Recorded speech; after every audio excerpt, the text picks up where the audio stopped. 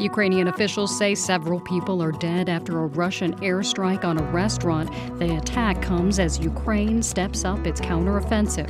It's Wednesday, June 28th. This is WBUR's Morning Edition. Good morning, I'm Rupa Shenoy. Coming up, President Biden's top economic advisor on the president's new economic approach called Bidenomics.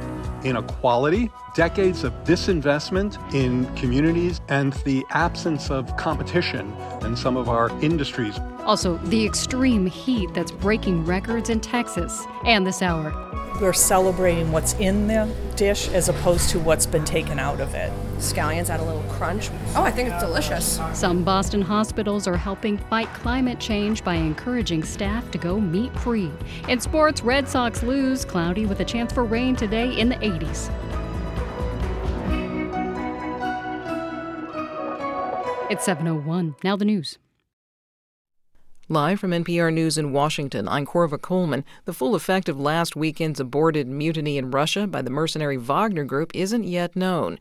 But NATO Secretary General Jens Stoltenberg says the Western military alliance is already beefing up its presence in countries that border Ukraine and Russia's ally, Belarus. We will make further decisions to further strengthen our collective defense with more high readiness forces and with more capabilities to ensure credible deterrence and defense for the whole alliance. Meanwhile, authorities in eastern Ukraine say at least 9 people have been killed after Russian forces bombed a pizza restaurant. 3 of the dead are children.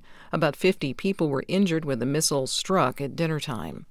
Millions of student loan borrowers are awaiting the Supreme Court's decision on the legality of President Biden's debt forgiveness program. It's aimed at providing financial relief to millions of Americans. NPR's Windsor Johnston reports the initiative has been stalled by legal challenges. The justices heard arguments in a pair of cases this term challenging the program. One was brought by attorneys general from 6 Republican-led states. The other was filed by 2 individual borrowers. Both lawsuits claim the administration overstepped its authority in canceling student debt. White House Deputy Press Secretary Olivia Dalton says the administration does have that right. We are confident in the legal arguments that we've made. We certainly hope the Supreme Court agrees, because we know all too well what the stakes are for millions of students. The administration's plan provides debt relief for up to $10,000 for most borrowers and up to $20,000 for recipients of income-based Pell Grants. Windsor Johnston, NPR News. Nearly 500 wildfires continue to burn across Canada. Dan Karpinchuk reports the wildfire smoke is causing problems for millions. 2023 has now been named the worst wildfire season in Canadian history, with nearly 260 burning out of control. Canadians across the country are experiencing poor air quality because of the smoke. One of the biggest fires in northeastern British Columbia continues to burn thousands of acres daily. Environment Canada has issued a special air quality statement for communities near the border with the Northwest Territories. Officials say temperatures in the 90s are also fueling the wildfires. Drifting smoke is also affecting the prairie provinces as well as Ontario and Quebec. More than 19 million acres have burned across Canada so far this year. For NPR News, I'm Dan Karpinchuk in Toronto. The smoke from the Canadian wildfires is also blanketing parts of the Midwest and the East Coast. Air quality alerts cover the entire states of Iowa, Michigan, and Wisconsin. Parts of Illinois, New York, Maryland, and Pennsylvania are also affected. One tracking site, IQ Air, says some of the worst air quality is in Detroit and Chicago. It's NPR. I'm Rupa Shenoy. This is WBUR in Boston. Massachusetts is reducing the number of weeks people can receive unemployment benefits. It's going down from 30 weeks to 26 weeks for people who apply for unemployment beginning next month. The reduction is due to a decrease in the state's unemployment rate. State law requires the length of jobless benefits to go down if the unemployment rate dips below 5.1%. Mercury emissions from out-of-state coal power plants pollute lakes, streams, and rivers in Massachusetts. To increase protections, State Attorney General Andrea Campbell is leading a multi-state effort to request more stringent federal rules. More now from WBUR's Paolo Mota. The Environmental Protection Agency has proposed lowering emissions limits for a small number of coal plants. A group of 19 attorneys general and cities is asking for stricter emissions limits on all coal-fired plants. Assistant Attorney General Tracy Triplett says it's important because state laws cannot reach outside of Massachusetts' borders. But it's something that the federal government has the responsibility and the authority under the Clean Air Act to control. She says about 200 bodies of water in Massachusetts are contaminated with mercury and have fishing advisories. For 90.9 WBUR, I'm Paula Moura. A New Jersey lawyer accused of committing a series of sexual assaults in Charlestown is facing new charges for attacking 4 other women in Boston's North End. Yesterday, a grand jury indicted the man on multiple rape and assault charges. Prosecutors say DNA evidence helped tie him to the attacks, which happened between 2007 and 2008. He'll be formally charged on the new counts in Suffolk Superior Court next month. The Barnstable County Jail is bringing in its own team to provide mental health services for inmates. The jail says its current provider, WellPath, doesn't have enough people on staff to meet the jail's needs.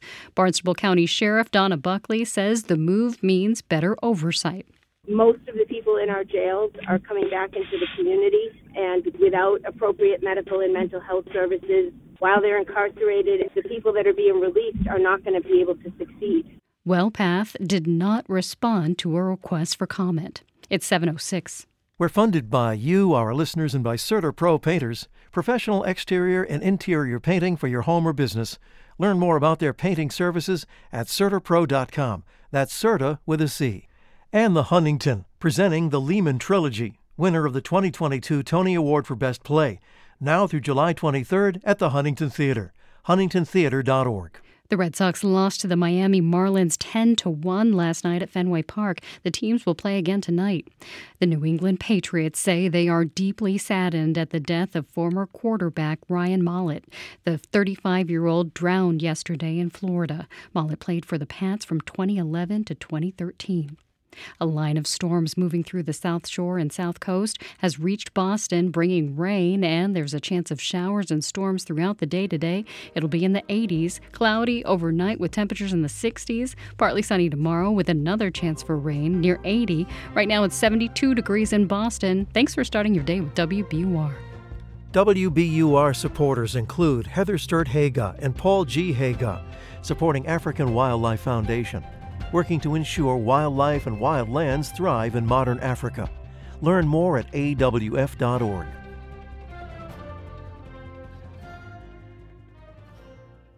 This is Morning Edition from NPR News. I'm Leila Fadel. And I'm Steve Inskeep. Today, President Biden makes a case for his economic leadership. He speaks in Chicago. Unemployment is low. The economy is growing, but in surveys, voters disapprove of the president's economic management. He's now using a term to sum up his approach. So we're changing it. We decided to replace this theory with what the press is now called Bidenomics. I don't know what the hell that is. But it's working. The White House now uses that label for its policies. We talked with Biden's top economic advisor, Jared Bernstein. I was looking at this Pew Research survey, and they had a sentence, while Americans' views of current economic conditions continue to be largely negative, their outlook for the future has worsened. There's a kind of double negative quality to that. It's cold, but at least it's rainy. People have had negative views of the economy for a long time. Why are people so dissatisfied? A lot of it depends on how you ask the question, Steve. I mean, if you ask broad questions, one of the problems you find these days is you immediately tap into a deep well of partisanship. Bidenomics is actually about getting things that are pretty granular done, building the economy from the bottom up and the middle out in a way that we know actually resonates strongly with people. You find numbers like 76% of voters say they support the bipartisan infrastructure initiative to invest in highways, to expand broadband internet. 72% of voters say they support the CHIPS and Science Act, which strengthens supply chains and stands up domestic manufacturing of semiconductors. So I think you get a very different set of results when you actually ask about the specifics of Bidenomics. What are some of the long-term problems or distortions in the economy that you think are real and that you're trying to address? One is the sharp increase in inequality. Two is decades of disinvestment in communities and towns and public goods. And three is the absence of competition, concentration in some of our most important industries, whether it's technology or healthcare, industries that drive up costs for American consumers. Reversing each one of those long-term negative trends. You alluded to low unemployment, which is certainly true. There's another key figure here, which is labor force participation, which I'll explain for laymen. That's just the percentage of people who are out there in the country who are working or not. Labor force participation has been increasing during this administration, has been recovering from the depths of the pandemic, but it is also historically much lower than it was 15 or 20 years ago. Is that a problem? In fact, labor force participation of working age people is back to where it was 15 years ago. And that's not a problem. That's a good thing. And in fact, one of the things we see happening is that this persistently tight labor market is pulling people in off the sidelines. And that's very important. I don't want to argue with an economist about statistics because maybe you're looking at a different chart than I am, but I'm looking at data from the St. Louis Fed showing that 15 years ago, the labor force participation rate was over 66%, and now it's down around 62, a little more than 62. It hasn't recovered. Yeah, no, that's correct. So this is, I wanted to avoid going in the weeds, but you're forcing me to do so, which is fine. I appreciate it. One of the things we have in our labor market is older people like me aging out of the job market, so the boomers. So in order to take that, you want to take retirees kind of out of the mix when you judge your labor force progress. And to do that, we look at working age people, 25 to 54-year-olds. That's just a nice way to control for the fact that we have an aging society. Take out some of the older workers and you have the working age labor force participation rate at a 15-year high. And if you're looking at women, it recently hit the highest it's been on record. Do you expect a recession in the next year? The way I assess that from here at the Council of Economic Advisors is that it's just very tough to look around corners, and forecasters have gotten this wrong consistently. I think that many people keep saying we're in a recession, we're going to be in a recession. If you look at the indicators of recession, they're just not there. And, a recession is not a function of bad vibes or whatever entrails somebody happens to be looking at. It's a function of a set of variables that economists evaluate. And none of those variables is flashing recession. So the fact is we are not in a recession, and the economy, particularly the job market, I think it has solid momentum. Do you assume that inflation, which was quite high a year ago, is going to continue drifting down? Well, certainly the trend has been favorable. And when you have a variable like inflation year over year falling 11 months in a row, that trend is your friend. And we expect that to continue, but we don't take it for granted. Jared Bernstein, it's a pleasure talking with you. Thank you so much. My pleasure, Steve. Take care. The newsman Dan Rather once said on TV that a close election was hotter than a Laredo, Texas parking lot.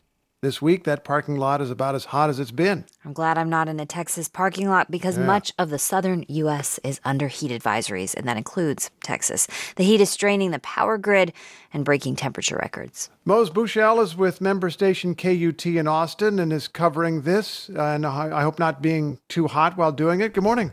Good morning. How is this different from every other hot summer in Texas? Well, it's like in July and August when we get this big heat, but here we are in June and we're breaking a ton of heat records, including the heat index, which is that feels like temperature. So here in Austin last week, we hit 118 degrees. In San Antonio, it was 116 heat index. In Dallas, it hit 117. And it's important to say that we're talking about the heat and the humidity here, right? So that's unusual in a lot of the state where heat waves are often associated with drought. This humidity is keeping it very hot overnight. People are obviously trying to stay inside if they can, and a lot of cities have set up cooling centers. Okay, so you can't say that thing about, well, it's a dry heat. You can't dismiss it in that way. Exactly. So what if you have to work outside? It's really tough. I was out yesterday. I ran into a guy named Andre Southall. He's a welder here in Austin who's on a job site outside. I asked him to describe what it's been like. Unbearable, so you have to take precautions. Right, Southall says that means taking breaks and, of course, staying hydrated, drinking water. This is something that's getting a lot of attention right now because Texas Governor Greg Abbott just signed a law ending mandatory water breaks for construction workers. So, like here in Austin, for example, we had a local rule that said workers needed water breaks in the heat. State Republicans ended those worker protections. South Hall's worried about that. You know, you can't just tell a construction worker that's working in 100-degree heat, the heat index being 112, 15, that they can't stop and take water. That's cruel and unusual punishment, I believe. Worth remembering that extreme heat causes more deaths in the U.S. than any other kind of natural disaster. That's according to the National Oceanic and Atmospheric Administration. Have people died from this heat then? Oh, yeah. There have been several reports around the state. That includes 9 heat-related deaths in Webb County around Laredo, a mail carrier who died on the job last week in Dallas when the heat index was around 115 degrees. Some of these deaths are still under investigation, but obviously there may be many more that we're not aware of right now. People are naturally going to wonder how much of a factor is climate change here. Yeah, human-caused climate change means more intense and more frequent heat waves. I talked to Victor Murphy. He's a climate program manager at the National Weather Service in Fort Worth, and he says a warmer atmosphere just holds more humidity. So as far as climate change fingerprints, I would say perhaps the decrease in humidity and water vapor in the atmosphere, these ridiculously high dew points that we saw. Another climate fingerprint, like Murphy says, could be a weakening jet stream. That's basically an air current that circles the globe. A weaker jet stream means weather can get stuck in place, like we're seeing with this heat over the south. I'm remembering the extreme cold in Texas a couple years back, which devastated the power grid. I guess heat can also put a lot of strain on the grid. Yeah, absolutely. I'm keeping my eyes on the Texas grid, how it holds up. We set a new record for energy demand yesterday with everyone turning up their ACs. It looks like we'll do it again today, probably. The other question is how this early heat could introduce drought again to the state. That could lead to more heat later in the summer, July and August. So this really could just be the first chapter in a really scorching Texas summer this year. Mose Bushell with KUT. Stay cool. Thank you. 4 more people have been arrested in connection with what's believed to be the deadliest human smuggling incident in U.S. history. A year ago, 53 people, including 6 children and a pregnant woman, died after they were trapped in a hot, unventilated trailer in San Antonio. A warning: this report includes graphic details of what investigators learned about how they suffered and how they died. Texas Public Radio's Joey Palacios reports. Tuesday marked the 1-year anniversary of the tragedy. Jaime Esparza, U.S. Attorney for the Western District of Texas, described the conditions inside the trailer on that sweltering June afternoon. As temperatures rose inside the trailer, the people trapped inside screamed and banged on the walls for help. Some passed out. Others clawed at the sides of the trailer, attempting to escape. At least 66 people were inside that truck, from Mexico, Guatemala, and Honduras. They paid upwards of $15,000 to be smuggled into the country. The indictment, unsealed yesterday, alleges the smugglers coordinated their trip via a network of stash houses and trailers. It also alleges they knew the air conditioning in the 53-foot trailer of the 18-wheeler did not work and still loaded people inside. The trip began in Laredo, ending 3 hours later in San Antonio. 48 people will be found dead or dying when the trailer was opened in San Antonio. 5 more died in hospitals. Again, U.S. Attorney Jaime Esparza. The allegations in this indictment are horrifying. Dozens of desperate, vulnerable men, women, and children put their trust in smugglers who abandoned them in the locked trailer to perish in the merciless Texas heat. The 4 men newly arrested in Texas this week are all Mexican nationals: Riley Covarrubias Ponce, Felipe Orduna Torres, Luis Alberto Rivera Leal, and Armando Gonzalez Ortega. They each face 4 human smuggling charges, including transporting people resulting in death. The investigation is ongoing. The truck's driver and another man, Homero Zamorano Jr. and Christian Martinez, were arrested last year and charged in the tragedy. They're expected back in court this September.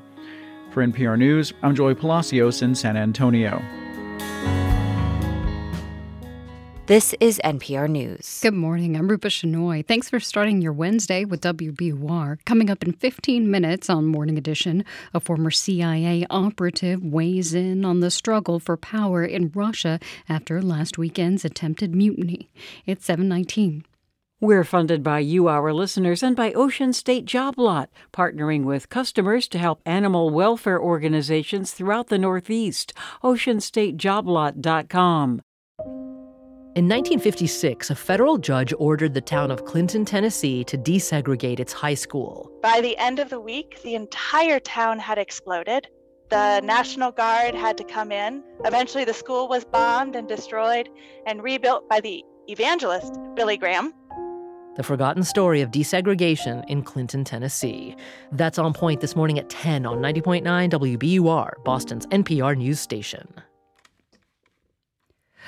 Provincetown is ranked as the best place for biking in the country. That's according to a new report from the group People for Bikes, which ranks communities based on factors like safety for cyclists and bike infrastructure. Cambridge ranks as second best in Massachusetts and 56th nationwide. Among large U.S. cities, Boston ranks 26th in the country.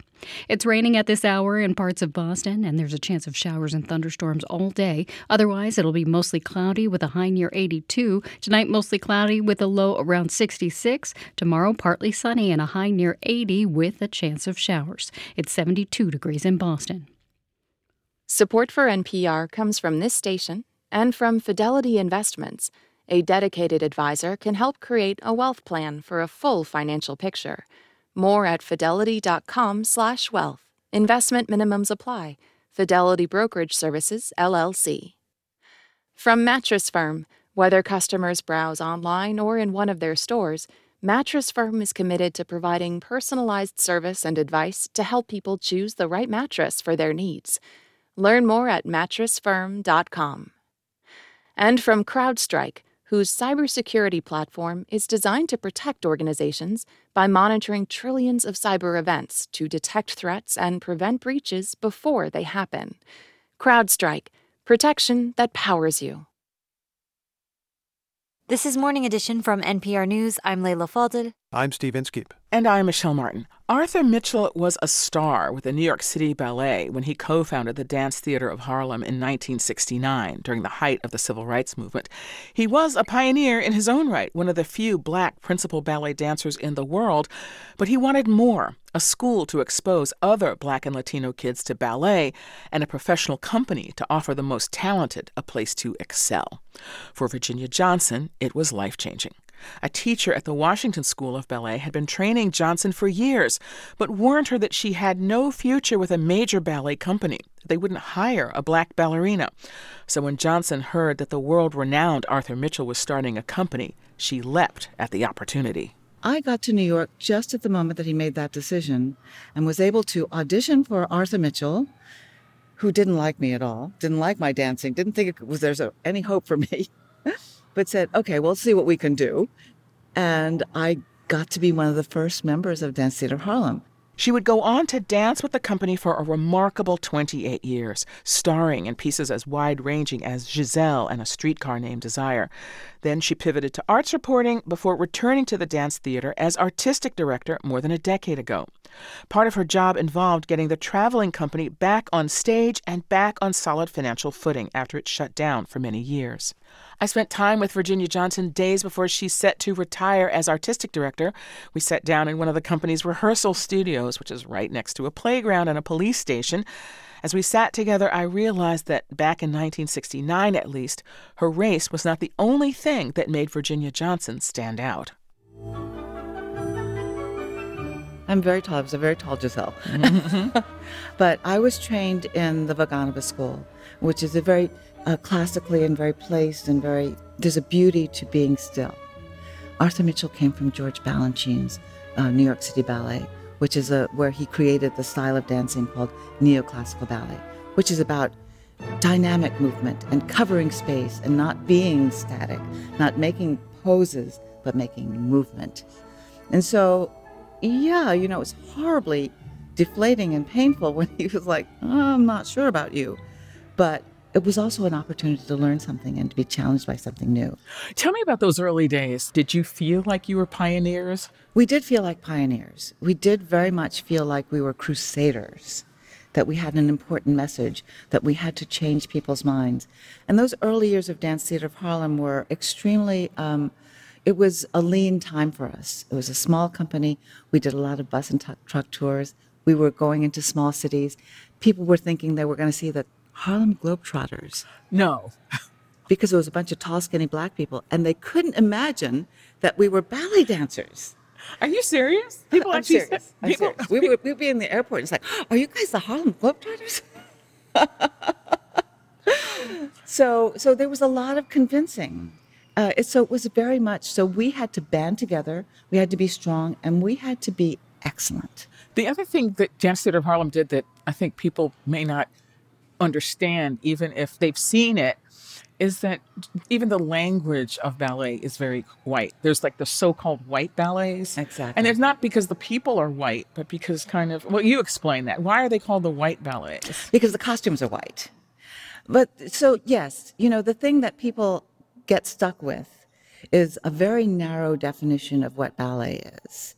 And certainly ballet started in the court of Louis XIV, but there's Russian ballet and there's Italian ballet. Ballet is everywhere.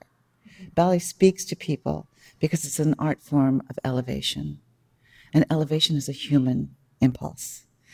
Ballet got refined and sliced and diced and came to be this thing that was about everybody looking exactly alike and everybody having the same physical shape, having the same timing, the same unity of movement. Precision. It was almost like kind of a militaristic approach to it, albeit on centering the female body and a specific type of femininity and etherealness and so forth. Exactly. You had an incredible career of 28 years as a dancer. I think people, even outside of dance, can understand the toll that it takes on your body. How did you do that? Wow, it was love. Ballet is very hard, and you have to knock yourself out every single day. And yes, there is a certain amount of pain, there's a certain amount of physical and mental anguish to that. But I was getting to do what I love to do. And the challenge of becoming better than I was yesterday was something that was like candy for me. Anything that remains a pain point for you, or something undone, or anything you wish you had done that you weren't able to do? This is going to sound really very egotistical, but I wish I had had a lot more confidence in myself, because I would have been a greater dancer than I was. How did that understanding come to you? I had to get old. I was so full of doubt about every single thing that I did, that I really did spoil things for myself. But I did keep trying, and I finally got old enough that I was doing performances. When Giselle came to me, I was in my late 30s when Giselle came to me, very old. So I at least had that little bit of awareness, self-awareness, that I was like, okay, you're getting to do this, you sure better do it. What made this the time to step away? Oh, I'm old. You're not old, you're seasoned. Okay.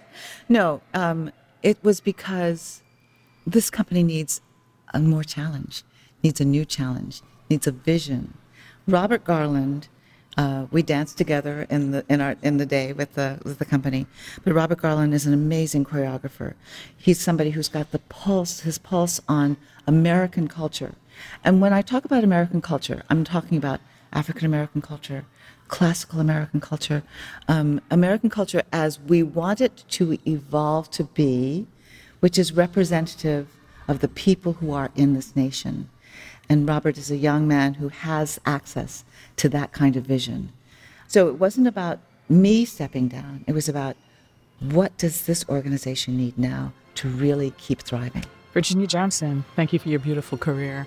And thank you so much for talking with us today. It's my pleasure.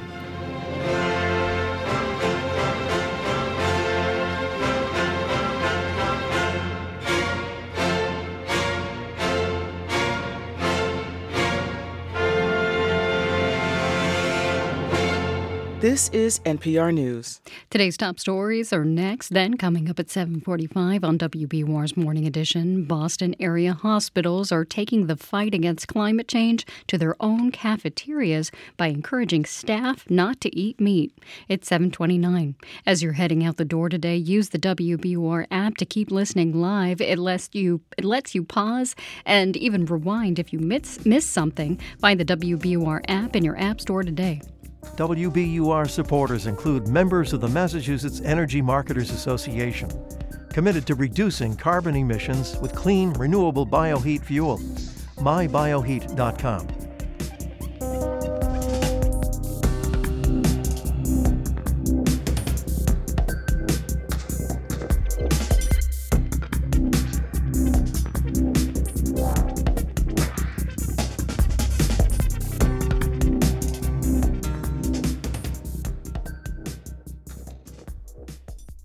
Live from NPR News in Washington, I'm Dave Mattingly.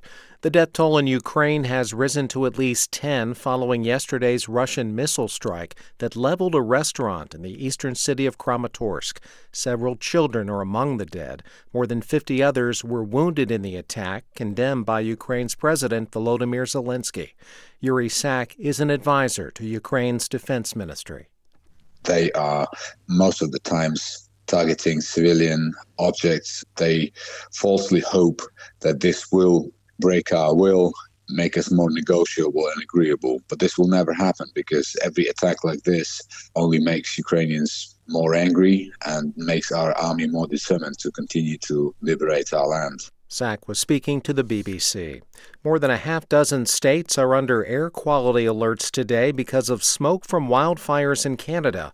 Once again, smoke is drifting over the upper Midwest, the Northeast, and the Mid-Atlantic. Alexander Samworth says he's doing his best to continue riding his bike in Chicago.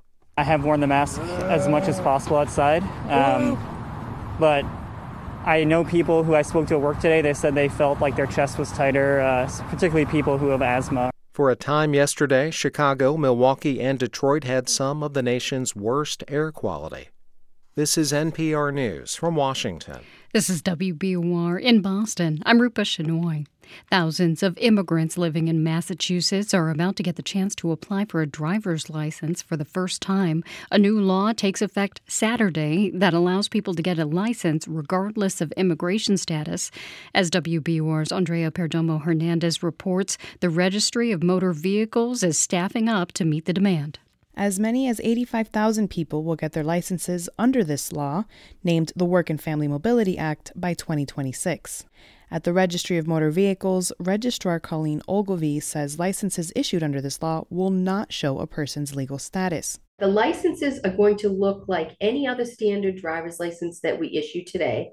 There'll be nothing on it that differentiates it from any other license. Ogilvie says the RMV is translating materials into 15 languages, extending hours, and adding staff to prepare for the anticipated influx of people seeking licenses.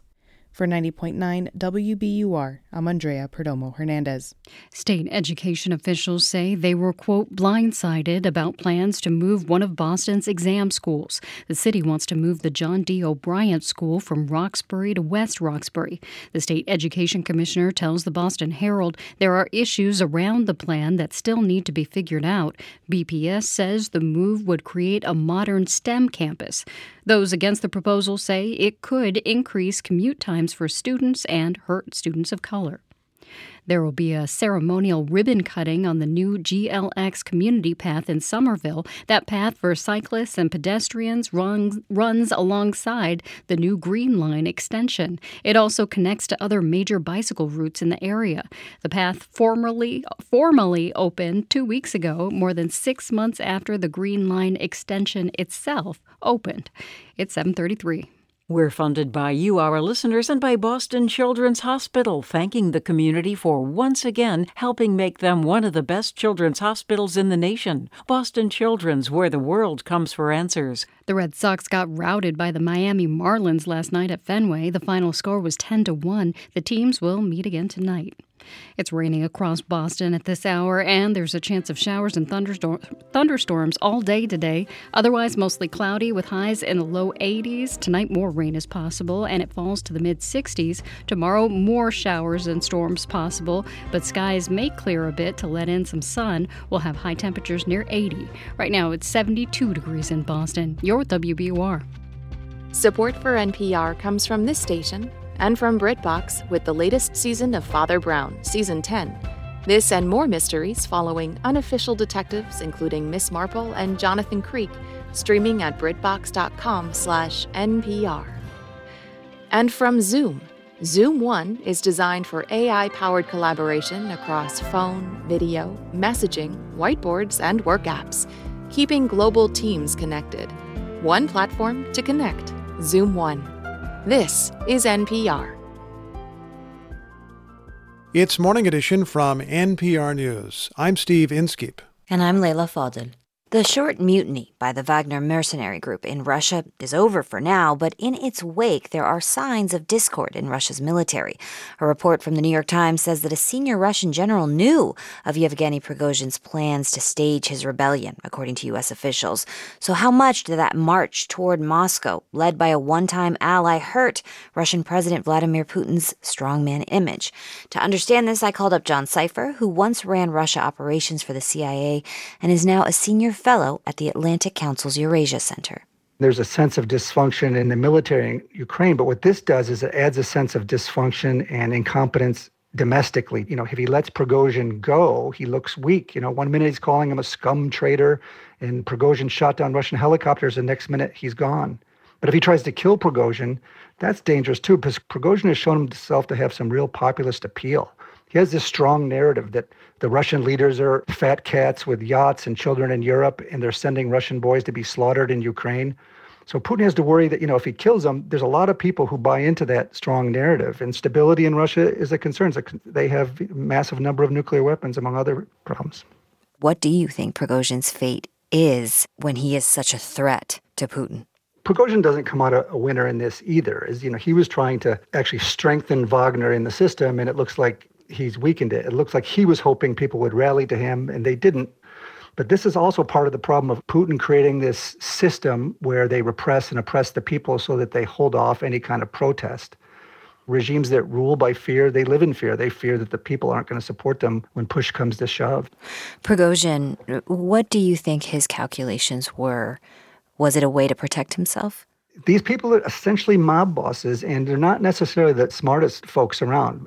A dictator doesn't want to keep the best and brightest around because they're a threat, and so he needs people that he can control and are weak. So Prigozhin was essentially a low-level thug from St. Petersburg, and he was in prison for like 10 years in the 80s, and Putin created him to do things for him, but it got to the point where I think Prigozhin saw that his influence and power was being pulled away, and he lashed out in this way. It does seem like U.S. intelligence has been pretty consistently accurate on Russia military movements. And apparently, reportedly, they knew that this was a possibility a couple days before it actually happened. So it seems like the U.S. has pretty good intelligence on the Russian military right now. Is that your impression as well? Yeah, I think that's true. And in some ways, Prigozhin's views have been in public sight for all of us to watch. It's just a matter of watching to see if there's movement among his troops. I think we have pretty good insight, and we get a lot of benefit from our cooperation with Ukraine because they lived in the Soviet Union. They understand Russians, and I think we're listening more to those folks that have been in and around Russia because they've been getting this kind of disinformation and cyber attacks and all the kind of stuff that the KGB officer Vladimir Putin has been doing to us for years and years, and we often didn't pay attention. When you're watching this, what is it that most concerns you as you look forward? Because it sounds like you don't think this is over. I think there's been incompetence and dysfunction in Ukraine. Now we see incompetence, weakness, and dysfunction at home. Vladimir Putin sees Russia as himself, and so he sees threats to himself as threats to Russia, and that's the dangerous thing here. Even in the Soviet Union, there was a Politburo, there's others. If the leader got out of hand, there was a way of sort of a communal group coming together to make decisions. Here, a lot of it's just in Vladimir Putin's head. It is a danger here. I think it's a longer-term danger. He has to worry about the loyalty of folks around him now. Mm-hmm. He's sort of a cornered rat, if you will. John Cipher, Senior Fellow at the Atlantic Council's Eurasia Center and a foreign policy, intelligence, and national security expert. Thank you for your time. My pleasure. Thanks.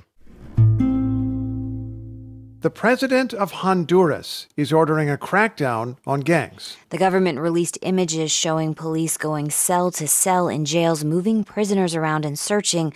They've also thrown up roadblocks in the streets and made mass arrests. NPR's Ada Peralta is covering all this from his base in Mexico City. Ada, good morning. Hey, good morning, Steve. What led to this crackdown? Honduras just had a gruesome week. It started with a gang attack on a women's prison just outside the capital, Tegucigalpa, and that left 46 women dead. Wow. Some had been burned to death, others shot, others stabbed. The president, Xiomara Castro, said that the attack had been planned by gangs, but she said, quote, under the watchful eye and with the approval from prison authorities. And then this past weekend, more carnage. At least 20 people were dead, including 13 people when a gunman opened fire at a pool hall. Okay, so how is the government trying to root gangs out? So look, they had tried to get this violence under control in the past. At the end of last year, they suspended some civil rights in some parts of the country, but then we had all this violence. And after the attack on the women's prison, President Xiomara Castro promised, quote, drastic measures, and now we know what she meant by that. Police, as you said, have set up roadblocks. They've announced a curfew, and they're working their way through the prisons. They've confiscated knives and grenades and assault rifles, and police have released videos showing inmates just in their boxers being lined up outside. They're being made to cower, and all you see is this mass of tattooed flesh. And those images are almost exactly what we've seen in El Salvador. They've gone after their gangs viciously. They've suspended their civil rights. They've tortured the gang members, and they've kept them in overcrowded prisons. And Gustavo Sanchez, who is the Director General of the police in Honduras, gave a speech that seems to promise more of this. Let's listen. En los próximos días se remitirá una propuesta al soberano Congreso Nacional. So he's saying that in the next few days, they will send a proposal to Congress to declare any gang member a terrorist. And of course, that's the same thing that El Salvador calls its gang members. I remember some of your amazing reporting from El Salvador on some of the extreme measures the government has taken there, even though many people did support those extreme measures. Honduras is going for the same thing? Yeah, I think there's no doubt that that is exactly what's happening, but in a limited way. El Salvador has fully suspended certain civil rights, and they've done so for over a year.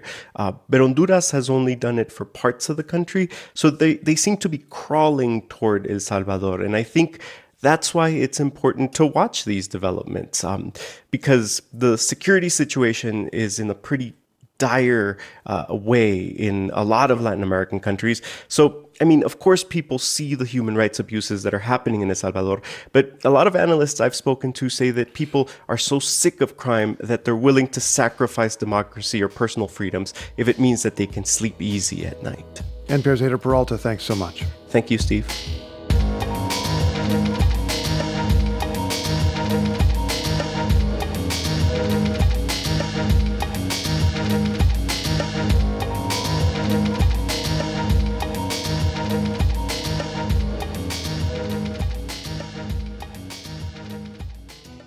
This is NPR News. It's a Wednesday on WBUR. Coming up at the top of the hour, the Supreme Court has rejected a legal theory that could have radically reshaped how federal elections are conducted by giving state lawmakers more power. It's raining in Boston this morning, and throughout the day and into the evening, there's a chance of showers and thunderstorms. Overcast and in the low 80s today. Tonight, mid-60s. Then tomorrow, partly sunny and near 80 with more showers possible. Right now, it's 71 degrees in Boston. We're funded by you, our listeners, and by Cityside Subaru, featuring the all-new, all-electric Subaru Solterra on Route 60 in Belmont and at citysidesubaru.com. It's a Subaru summer. An Andover-based mail-order pharmacy must pay $10 million to settle allegations it improperly filled opioid prescriptions. As part of the deal, Injured Workers Pharmacy admitted it failed to address so-called red flags displayed by some customers. Federal prosecutors say that indicated their opioid prescriptions may not have been legitimate. The pharmacy has also agreed to a 5-year plan to correct the issue. Boston-based Vantage Travel is laying off an unspecified number of employees. The cuts come weeks after the cruise and tour company said it was negotiating a sale. Employees tell the Boston Globe that sale isn't happening on the expected timetable, which is why Vantage said it was making the cuts. It's 7:44. We're funded by you, our listeners, and by Summer Term at Boston University, with a wide range of courses in math and science, including pre-med offerings in biology, chemistry, neuroscience, and physics. BU also offers over 50 math courses: statistics, calculus, probability, linear algebra, differential equations, and more. Visit bu.edu/summer. This is WBUR's Morning Edition. I'm Rupa Shenoy. There were lots of complaints about meatless Mondays. Vegetarian stir-fry was never a big seller, and any dish with vegan in the name pretty much only attracted vegans. So when Brigham and Women's Faulkner Hospital pledged to cut food-related emissions 25% by 2030, chefs stepped up efforts to rebrand those climate-friendly foods. WBUR's Martha Biebinger has more on what they learned. This is a soba noodle stir-fry with shiitake mushrooms and mixed vegetables. Hey. Andrea Venable pauses at a tasting table outside the Faulkner Hospital cafeteria, picks up a small plastic cup, and looks inside. Almost kind of looked like it was noodles, like she said. So, I don't know. I'll try it, see how it is. Venable, who works with parking services, has noticed the hospital offering more plant-based foods in the cafeteria. What do you think about that? I think it's good for the people that eat, vegetarian. Venable is not one of them. I like meat. Have you been trying to do less? No. Therein lies the challenge, because beef and the occasional order of lamb make up just 5% of food purchased by the Faulkner, but these meats represent 56% of the hospital's food-related greenhouse gas emissions. So to reduce emissions, the hospital is trying to persuade employees and patients to eat less meat. The strategies, starting with the staff, are subtle, even a bit stealth. We're celebrating what's in the dish as opposed to what's been taken out of it. Susan Langell is Food Services Director at both the Faulkner and its affiliate, Brigham and Women's Hospital. Today's soba noodle stir-fry with shiitake mushrooms and mixed vegetables is meat-free. But the elegant signs on the tasting table don't say that to avoid turning off people like Venable. Like you just witnessed, there are a lot of folks who don't necessarily identify as vegan or vegetarian. So there are no more vegetarian burgers or vegan chili. In fact, you won't see the words vegan or vegetarian in the name of any item on the menu. Instead, we're marketing it based on the flavor or the cultural benefits and celebrations of that food. I wasn't expecting it to be warm, so that was nice. Scallions add a little crunch. Oh, I think it's delicious. Emily Dumont's on a break from setting casts, braces, and splints. Like Venable, she's not interested in giving up meat, but climate change weighs on her. I believe in it, so I'm happy to adjust my diet as well if it means eating less meat to help out the planet. That sentiment is more common these days. Langell says people who wouldn't change their diet to improve their own health are doing it for others. It's a little bit more altruistic in that way. They're putting the earth and the future generations before their own health necessarily. In many ways. Matt Wilson is an operating room nurse. The greatest thing about the vegan meals is they could be huge plates, but you never feel that full, so it doesn't make you too groggy in the OR. At home, Wilson and his wife have started eating vegan once a week. They're getting used to friends' jokes. They all always laugh at me when I tell them I eat vegan meals, but that's okay. Slowly they'll convert. I got faith. To speed up that conversion, the Faulkner is doing some obvious and not so obvious things. Vegetarian dishes might be first in a buffet line. There's often a vegetarian option, perhaps eggplant parm, right next to the chicken parm. Contests, like asking staff to try one plant-based special for 30 days in a row, are popular. The next frontier, new patient menus at both the Faulkner and the Brigham. We're looking at offering foods more as an item, like a taco or a burger, and then they can select, is it a vegetarian or black bean burger, or is it a beef burger, or is it even chicken or turkey burger? The Faulkner is already experimenting with specials on the patient's menu. Langell pulls up an example. We had an apple overnight oats, a roasted edamame salad, a teriyaki tofu and grilled pineapple wrap, and then we had chili con carne, so that one had meat. The strategies are paying off. Meat as a percentage of the Faulkner's food purchases is down by almost a third in the 3 years since the hospital started tracking food-related greenhouse gases. The goal, again, is 25% fewer emissions related to the production and delivery of those foods by 2030. The Faulkner isn't close yet, but Langell is optimistic. 25% by the year 2030 is manageable. As long as we continue to do things like this and convince people to change their habits. So far, Langell says she hasn't heard any complaints. Unlike the last big change, when the hospital got rid of fries and chicken nuggets. You came back for another one. It's good, man. It's good. On cue, Andrea Venable, the enthusiastic meat eater, strolls past the tasting table again. I gotta say, it's good. Really good. Maybe that's the obvious lesson as cooks and cafeterias experiment with more plant-based food. If it tastes good, people will eat it. For 90.9 WBUR, I'm Martha Biebinger.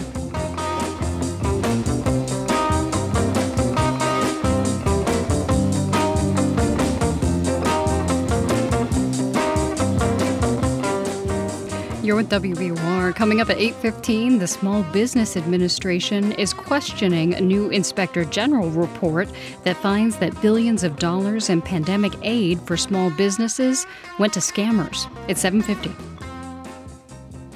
I'm Steve Inskeep. Around the world, our co-host Leila Fadel has been reporting from Ukraine. In your community, workers are unionizing in fields where they haven't always had a big presence. And farther afield, think really far, like out of this world. 5. And liftoff of Artemis 1. Morning Edition from NPR News takes you wherever the story is. Listen every weekday. Listen again tomorrow morning on 90.9 WBUR. Support for NPR comes from this station and from Your Part-Time Controller, specializing in nonprofit accounting. Your Part-Time Controller helps nonprofit organizations with their accounting needs, remotely or in person. More at yourparttimecontroller.com. From Indeed. Indeed is committed to helping businesses of any size attract, interview, and hire candidates all in one place. More at Indeed.com/NPR. And from the sustaining members of this NPR station. Here's a look at some of the stories we're following this Wednesday morning. At least 10 people were killed during a Russian rocket strike on a restaurant in eastern Ukraine. More than 80 million people in the Midwest and along the East Coast are under air quality alerts due to smoke from Canadian wildfires. And the Supreme Court rejected a case that argued states have total control over rules in federal elections, but left open the possibility of future challenges. Stay up to date on the news all day here on 90.9 WBUR and on the WBUR mobile app. WBUR supporters include Endless Energy, committed to helping homeowners improve energy efficiency. Assessment scheduling at goendlessenergy.com or 775-ENDLESS. Low 80s today with a chance of showers and thunderstorms all day. Right now it's 71 degrees in Boston. This is Morning Edition from NPR News. I'm Leila Fadel. And I'm Steve Inskeep. Good morning. In the next few days, the Supreme Court finishes releasing opinions from this term. Some cases are big. When the rulings are done, the justices may go on vacation. Some justices have been criticized for their past travel, among other things. NPR legal affairs correspondent Nina Totenberg has been following the debate over Supreme Court ethics. Hi there, Nina. Hi there, Steve. What has made ethics the center of so much debate? Well, several justices have failed to disclose, as they're supposed to, what are essentially gifts, private jet travel, luxury vacations at someone else's expense, or real estate transactions that under the Judicial Code of Ethics are supposed to be disclosed.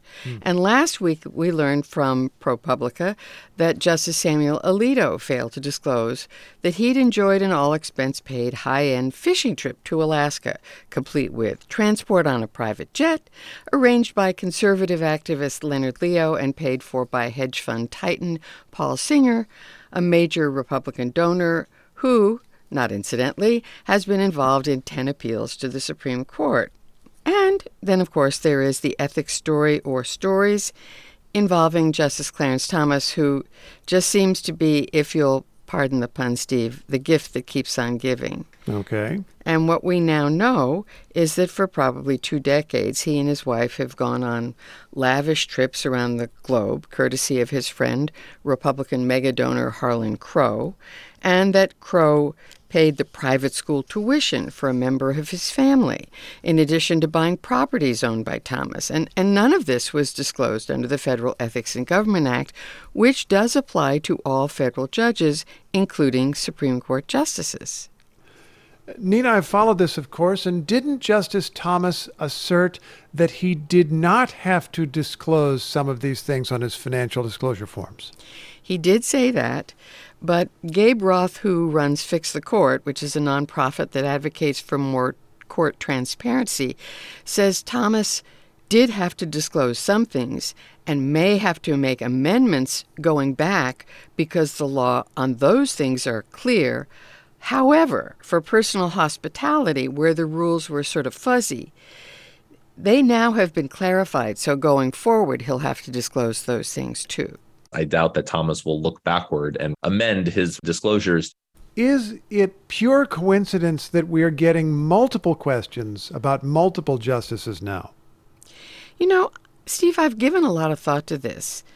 And it seems to me, if you compare the Supreme Court 40, 50, 75 years ago to now, this is a very different world. Justices back then were not for the most part, big public figures. They didn't write books or give lots of speeches. And more importantly, we didn't have such a huge coterie of enormously wealthy people, often tied to political parties, trying to get close to them.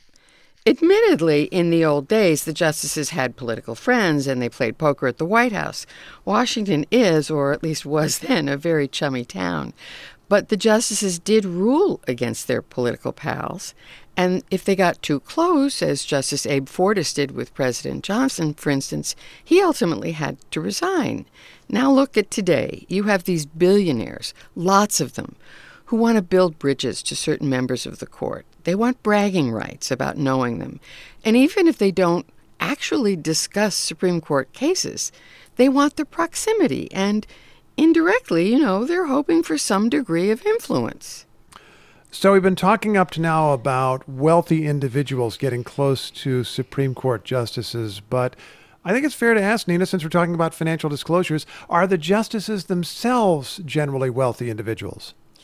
Well, if they really cared about money, they would not be judges making $274,000 a year when they could be making easily 10 times that much in the private sector. I know to most people that sounds insane, but that's true. We do know a fair amount about the state of their wealth because they have to file these financial disclosure forms for their investments, real estate transactions, book and teaching income. Okay, so who has the most and least? Well, the Chief Justice definitely is the top of the most. Remember, he spent 12 years at an elite law firm earning annually what would be in today's dollars as much as $1.7 million a year, and now his wife is bringing in big bucks as a legal recruiter. Because most judges try to avoid having individual stocks, Roberts has basically all index funds or various sorts of mutual funds where he doesn't control the investments and he won't have conflicts of interest.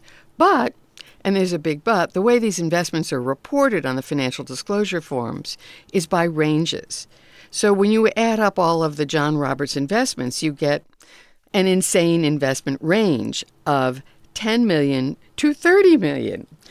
Now, none of the other justices are anywhere close to that, and we have no idea if Roberts' real total is at the low end or the high end. Okay. In any case, a good amount of money. Who has the least? Justices Brett Kavanaugh and Elena Kagan. Kavanaugh lists investments of $15,000 to $65,000. Even with his teaching income capped at $30,000, he's probably the most strapped. He lives in a modest and relatively small house, and his wife has a part-time job. In fact, during the pandemic, except for the Chief Justice, Kavanaugh was the only justice who actually worked at the court, because with 2 teenagers at home, it was just too hard to concentrate. Wow. And Justice Kagan owns a condo in Washington, but she rents out the parking space that comes with the apartment for between $15,000 and $50,000, likely closer to $15,000. And she has investments, a great many of them, in IRAs and perhaps other retirement accounts, in the range of $1.6 to $3.5 million. Okay, I know you pointed out that their salaries are limited compared to what they could get in the private sector, but can't they get big book advances and royalties? Yes, and they do, 5 of them. There's no limit on that, and 5 of the justices have made, at the low end, close to $1 million, and at the high end, several $1 million from book advances and royalties. Nina, thanks so much. I'm sure we'll be back here again, Steve, talking about ethics again. I'll be looking forward to that. NPR's Nina Totenberg.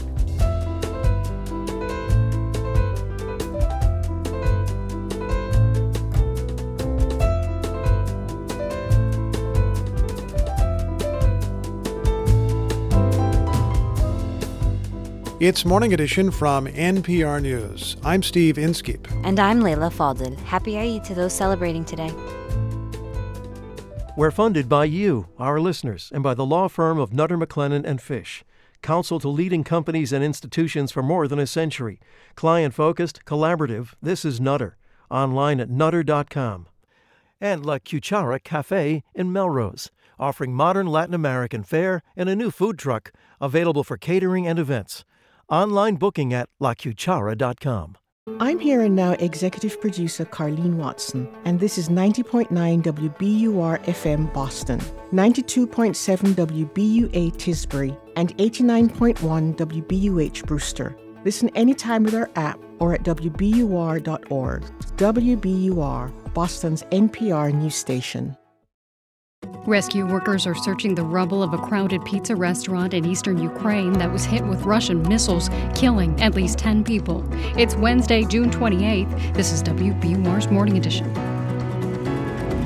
Good morning, I'm Rupa Shenoy. Coming up, the Supreme Court has ruled against a move that would have given state lawmakers power over federal elections. This is a very forceful repudiation of the premises of the independent state legislature idea. Also this hour, Massachusetts residents will soon be able to apply for driver's licenses regardless of immigration status. We follow some learning the rules of the road. In Brazil, for example, you can't turn right on the red. Here, you can. When I saw this, I said, oh my God, it's so different. And the U.S. is seeing its first new cases of malaria in 20 years. Cloudy and 80s today with storms possible. It's 8:01. Now the news. Live from NPR News in Washington, I'm Corva Coleman. The heat gripping the southern U.S. is forecast to persist until next week. Texas has been very hard hit. From member station KUT in Austin, Mose Buchel reports the heat struck just as Texas state lawmakers ended required water breaks for some workers. Dallas and Austin had mandated that construction workers get water breaks in hot weather, but a new law signed by Texas Republican Governor Greg Abbott says cities can't pass rules that go beyond statewide standards. That means no guaranteed breaks in the heat. That has welder Andre Southall worried. You know, you can't just tell a construction worker that's working in 100-degree heat, the heat index being 112, 15, that they can't stop and take water. That's unrealistic. That's cruel and unusual punishment. The extreme heat has already led to deaths in Texas, including 9 deaths in 8 days in Webb County around Laredo, according to the medical examiner there. I'm Mose Buchel in Austin. Separately, air quality is very poor in several parts of the country today.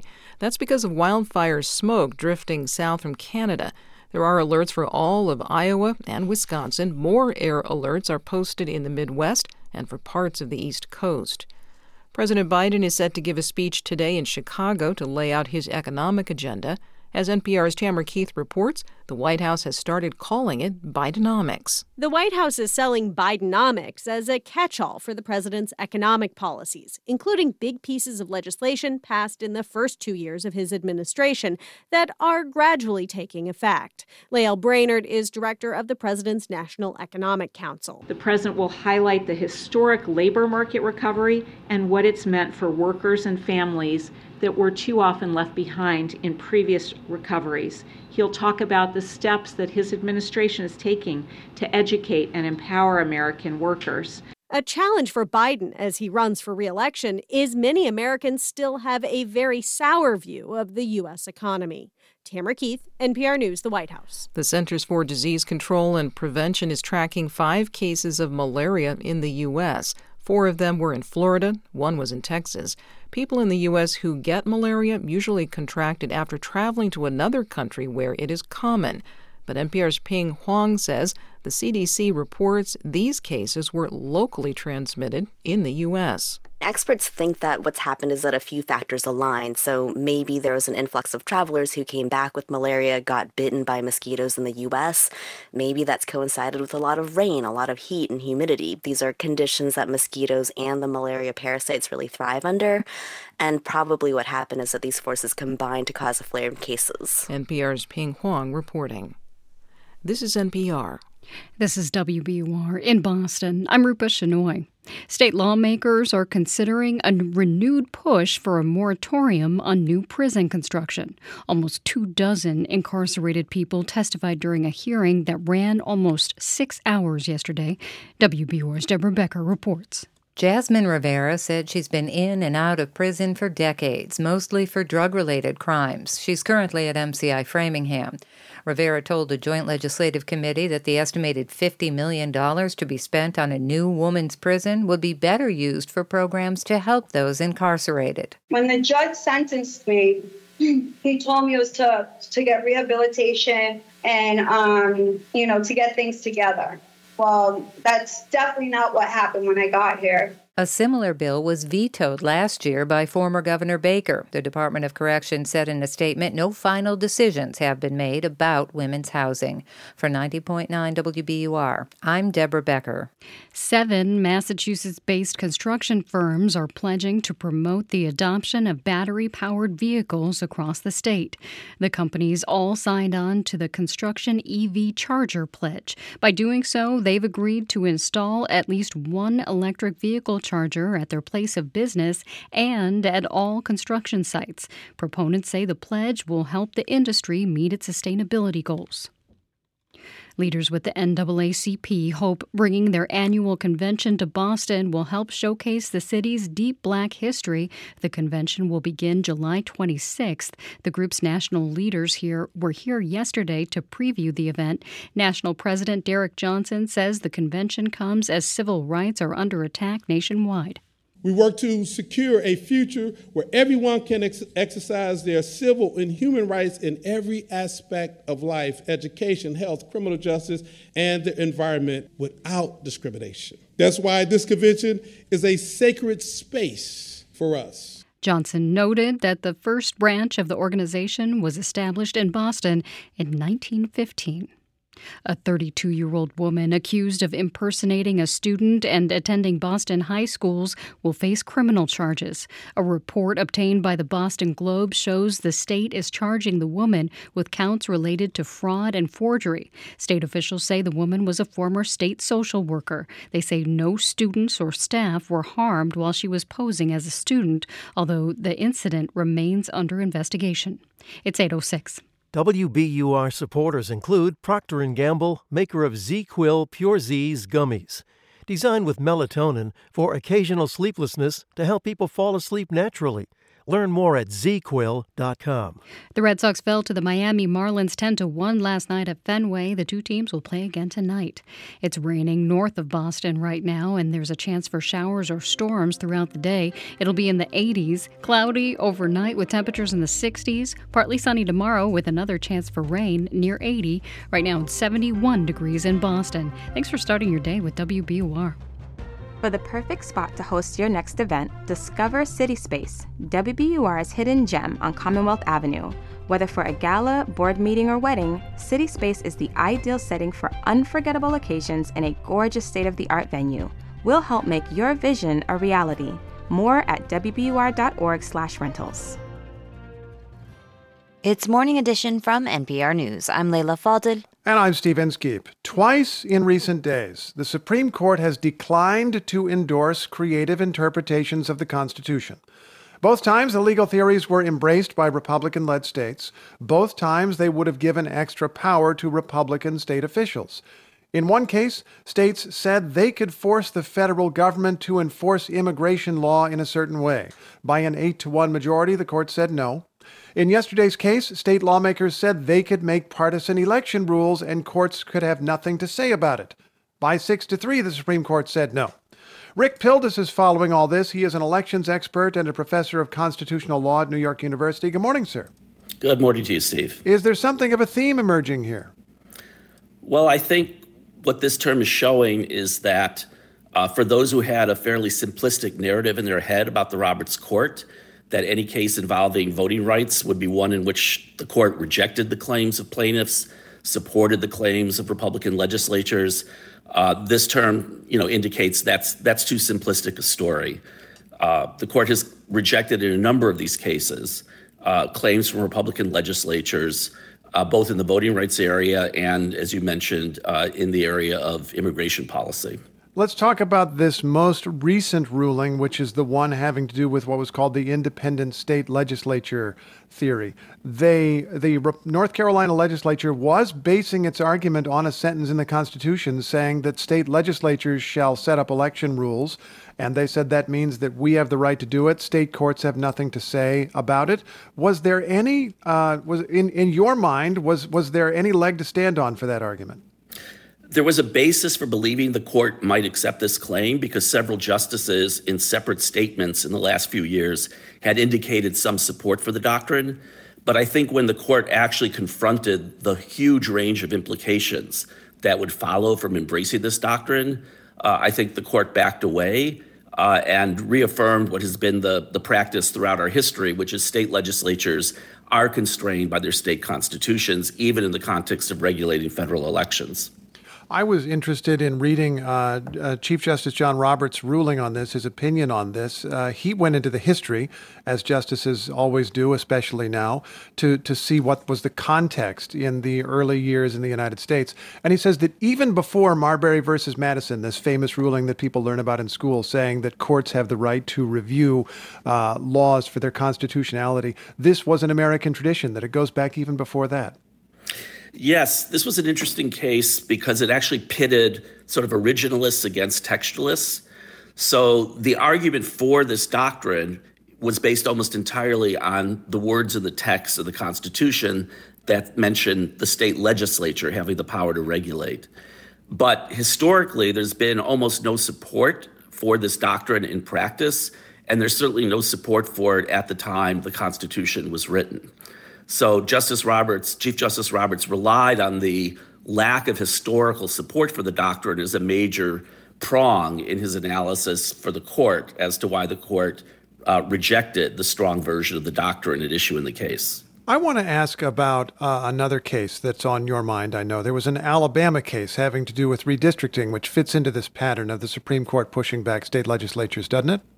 Yes, just a little while ago, we had another decision from the Roberts Court. In that case, the Republican legislature of Alabama was resisting the argument that the Voting Rights Act required the creation of a second ability to elect district for African Americans in Alabama. The court upheld the claim of the Voting Rights Act plaintiffs in that case.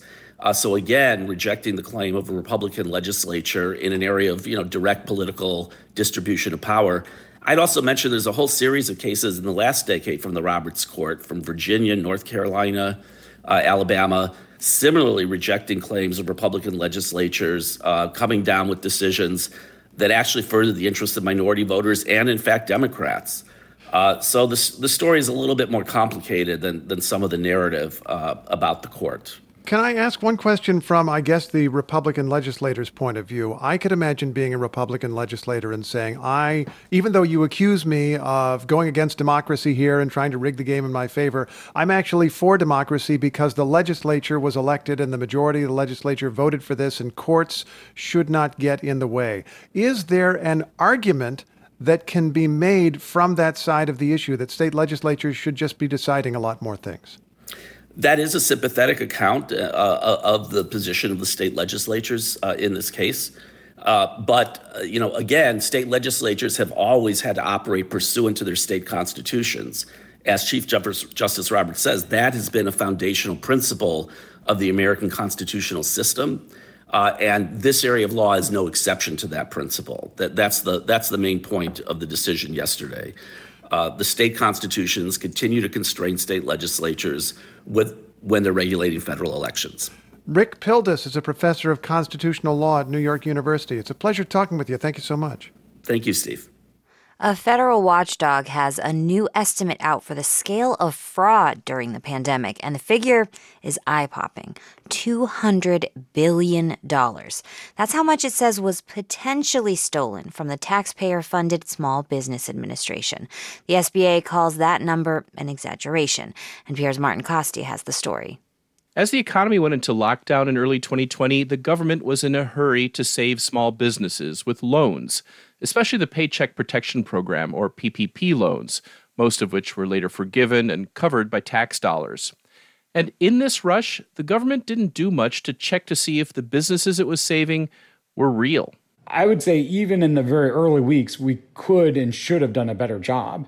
Sam Kruger is an assistant professor of finance at the University of Texas, Austin, where he's been researching pandemic fraud. He says the government already has in-house the kind of data you'd need to better screen people applying for these loans. They have things like employer ID numbers that they're able to match to other government data sources. They're also able to look at cases where somebody claims to have employees but doesn't have an EIN. Now the Office of Inspector General for the SBA has looked at that information after the money already went out the door. It's analyzed data such as applicants' computer addresses, phone numbers, and bank accounts, and it's identified patterns that suggest fraud in at least $200 billion worth of the loans. That's more than 17% of all the money the SBA dispersed. The Biden administration, though, is pushing back. It says potential fraud is not the same as actual fraud. If you see a wrong Social Security number or a wrong employment identification number, you should investigate further. That could be potential fraud. Other times it could be just an innocent typo. Gene Sperling is a senior advisor to the president and coordinator of the American Rescue Plan. He thinks when all this potential fraud is examined more closely, the amount will turn out to be lower. The SBA is estimating that likely fraud is closer to $36 billion. The number is significantly less, but whether it's, 36 billion or 56 billion, it's still unacceptable. It's outrageous. It's too high. The administration also says that most of the fraud, almost 90%, happened during the first 9 months of the pandemic under President Trump. Katie Frost is the Deputy Associate Administrator in the Office of Capital Access at SBA, and she says it now uses some of the data checks that have been recommended by the Inspector General. Several of the fraud indicators from the OIG's report we did put in place in real time prior to approval for PPP. For instance, she says the SBA has started checking loan applications for name mismatches and employer identification numbers. And money that was stolen is being clawed back, at least some of it. The OIG report found that ongoing investigations have resulted in 800 arrests, and almost $30 billion has been recovered.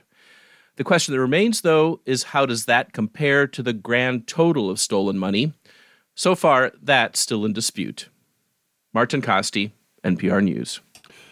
This week, the White House said how it will divide $42 billion that Congress set aside to improve broadband internet access among the states.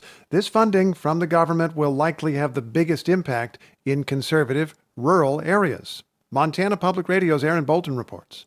Speaking in the Rose Garden, President Joe Biden likened the initiative to the 1936 Rural Electrification Act. Today, Kamala and I are making an equally historic investment to connect everyone in America to high-speed internet by an affordable high-speed internet by 2030. Most places in America that lack high-speed internet are rural. Fewer than 6% of Montanans have access to fiber optic service, says Tyler Cooper with the research and advocacy group Broadband Now. He agrees the Infrastructure Act funding is historic. It is, the most holistic approach to closing the digital divide in the U.S. ever. Lots of Republican senators from rural states voted against the Infrastructure Act, but rural Republican governors are embracing the broadband money. Broadband access at this point is seen as vital to economic development. Eric Riley teaches political science at Montana State University. There seems to be real demand for it in rural areas, which feel like they've been left behind in some respects. Montana's Governor Greg Gianforte says broadband is crucial for good-paying jobs, education, and affordable health care. Montana is set to get more than $600 million. Tyler Cooper with Broadband Now says previous funding often didn't reach those most in need because internet companies decided where to expand their networks. This funding, he says, is different. It takes a state-centric approach to the issue for the first time. Now, each state will be required to craft plans with public input and get federal approval before the money is distributed. Handing the reins to these sort of state broadband offices and having them in charge of putting together a plan with local communities is just about the best way I could think of to try and make this more effective. Among states set to receive more than $1 billion each to expand broadband are Alabama, Alaska, and West Virginia. For NPR News, I'm Aaron Bolton.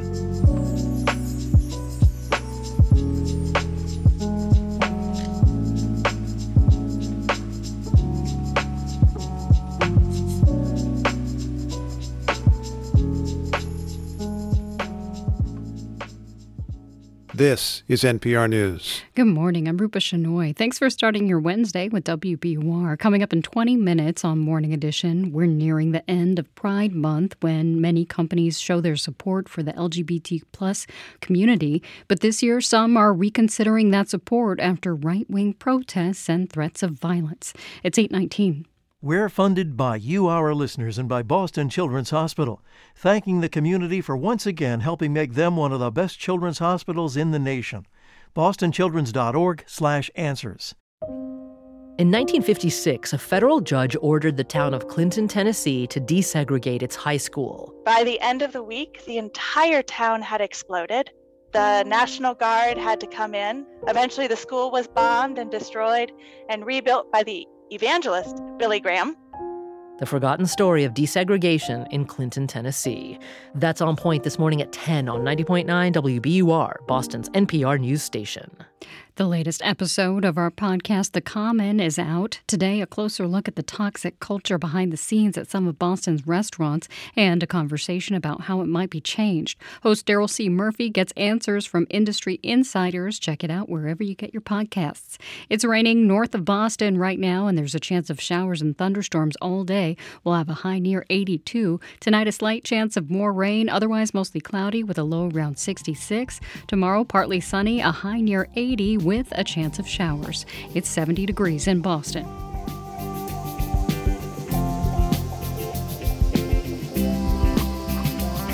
Support for NPR comes from this station and from Hint, maker of fruit-infused water with no sugar or diet sweeteners.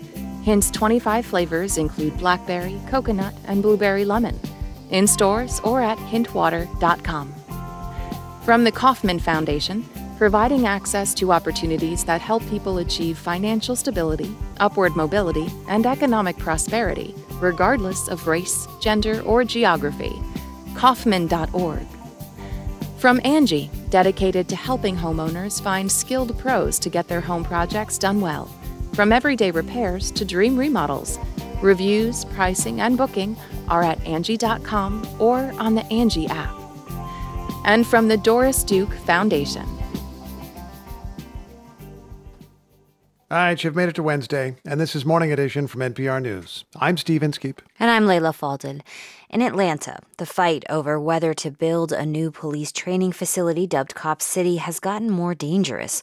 One activist was killed by police in January, and now officials are accusing others of being, quote, domestic terrorists. The use of that charge is alarming civil liberties and human rights groups across the country. NPR's domestic extremism correspondent Odette Youssef reports. Luke Harper finally left Georgia in early June. He had gone there for a music festival protesting Cop City. He figured it would just be a weekend. But on his second night, he and nearly 24 others were arrested and accused of being domestic terrorists. I was released on day 90, which is basically the last day that they could legally keep me incarcerated without an indictment. Atlanta's police chief claimed the arrests were related to vandalism that had happened earlier in the day. At the location of the proposed facility, a different site, some people had torched a construction vehicle and thrown Molotov cocktails at police. Harper says he had nothing to do with that, and that over multiple bond hearings and a preliminary hearing, the state offered no evidence to connect him to those crimes. The Atlanta Police Department didn't make itself available for an interview. But even without formal charges or evidence, Harper has been called a domestic terrorist by law enforcement. And just going through the airport in Atlanta to leave, he noticed a change. I'm a person of color. I have been patted down many times at the airport. It was nothing necessarily new, but 40 to 45 minutes going through my things. It happened at security. It happened again at his gate, and then again in Salt Lake City, where he had a layover.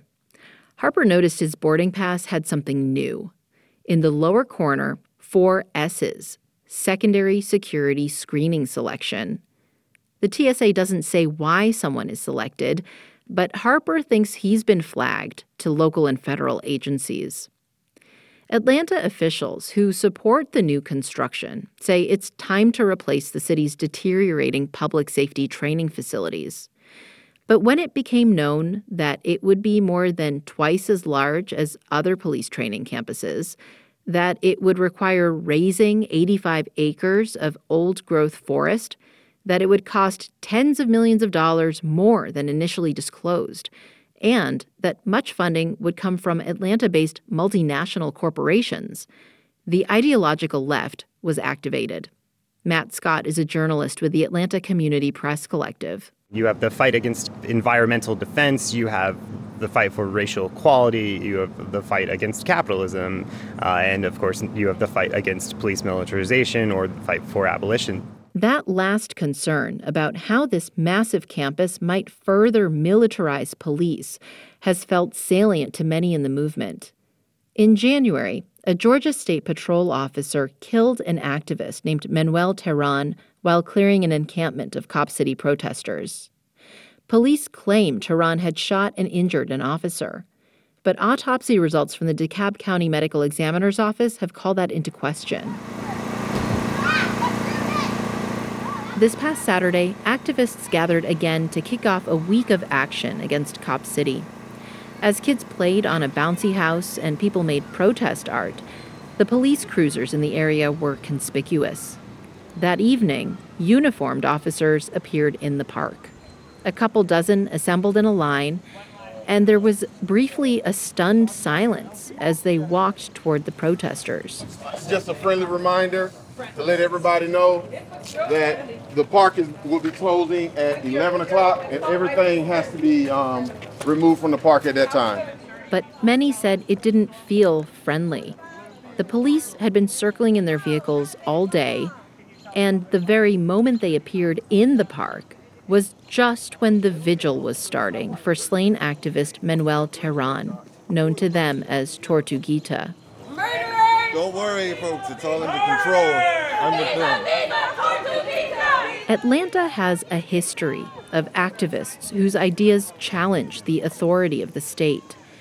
And as police tensely walked the length of the park, surrounded by angry demonstrators, Kiana Jones summoned some of that history. Ain't gonna let nobody turn us around, turn us around, turn us around, ain't gonna let... Dr. King was labeled an outside agitator at some point, and he's born right here in the city of Atlanta, just like I am. Jones says Republican leaders in Georgia are invoking the same language now, describing demonstrators as outside agitators. But she says it's inaccurate. She herself lived right next to the training facility site and had to move away because the police were already using it for target training. The constant gunfire created chronic stress for her 8-year-old son. But Attorney General Chris Carr has leaned hard on the outside agitator narrative. Here he is in an interview on Atlanta TV station WANF.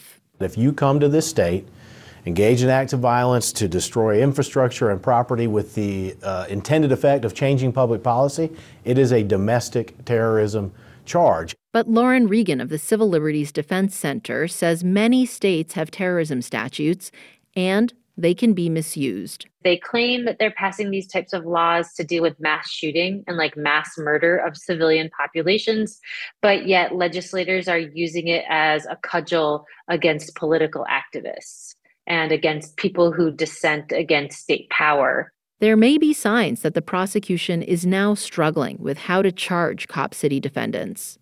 So far, none of the 42 accused of domestic terrorism has been indicted. And late last week, one of the two offices prosecuting them abruptly recused itself from the case. One of the defendants is challenging the constitutionality of Georgia's domestic terrorism statute. Meanwhile, opponents of Cop City see one last legal avenue to stop the project. They're gathering signatures for a referendum that could potentially stop the plan altogether. Odette Youssef, NPR News.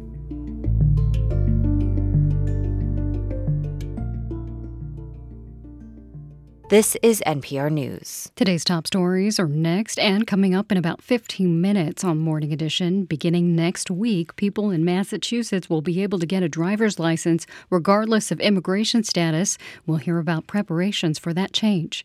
It's 8:29. Comedian Bethany Van Delft will host the Moth Story Slam on Tuesday, July 11th. Get tickets for the event at CitySpace at wbur.org/events. We're funded by you, our listeners, and by Innuendo, providing shading systems for businesses and homes. Their design team can help you find window treatments for light, heat, privacy, and glare issues. Innuendo Natick and Innuendo.com. And Babson, top ranked in entrepreneurship by U.S. News & World Report. Babson's MBA prepares you to tackle global challenges. Babson.edu/MBA.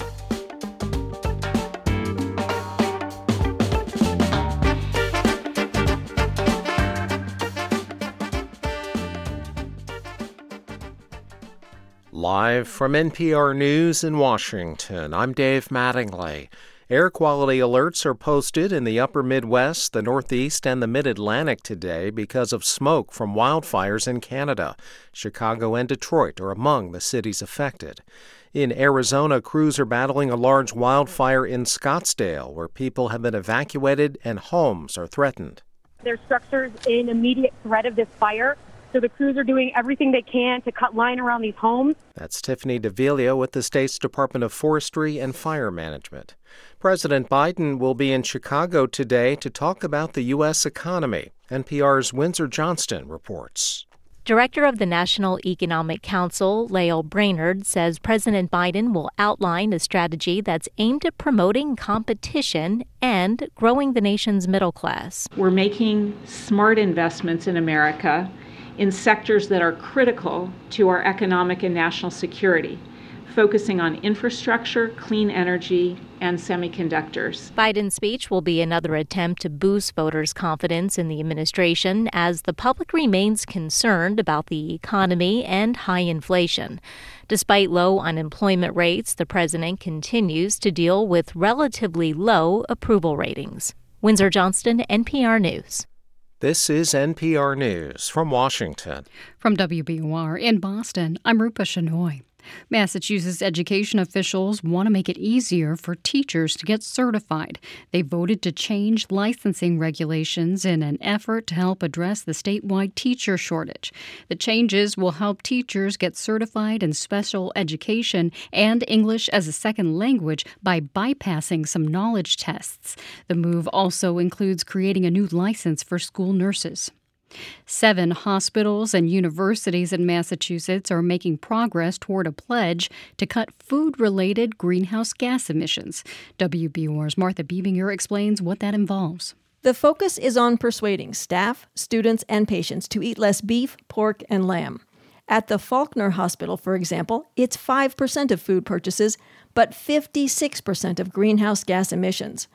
Faulkner's Food Services Director Susan Langell says those numbers ignited her interest in cutting back on meat. We still have more work to do, but we are seeing that we're moving the dial and we're reducing the greenhouse gases that we're contributing to based on our purchases. The Faulkner has reduced emissions per calorie 2% in the first year of measuring. Its affiliate, Brigham and Women's Hospital, has cut 20%. For 90.9 WBUR, I'm Martha Biebinger. Boston Public Library has new video interpretation services at all of its locations. The videos let visitors and library staff communicate in more than 200 languages. The libraries previously used multilingual staff members to provide language support. Library officials say the new services will help them achieve their mission of accessibility and equity. It's 8:33. We're funded by you, our listeners, and by members of the Massachusetts Energy Marketers Association, committed to reducing carbon emissions with clean, renewable bioheat fuel. MyBioheat.com. A rough return to Fenway for the Red Sox. They lost to the Miami Marlins 10-1 last night. The teams will meet again tonight.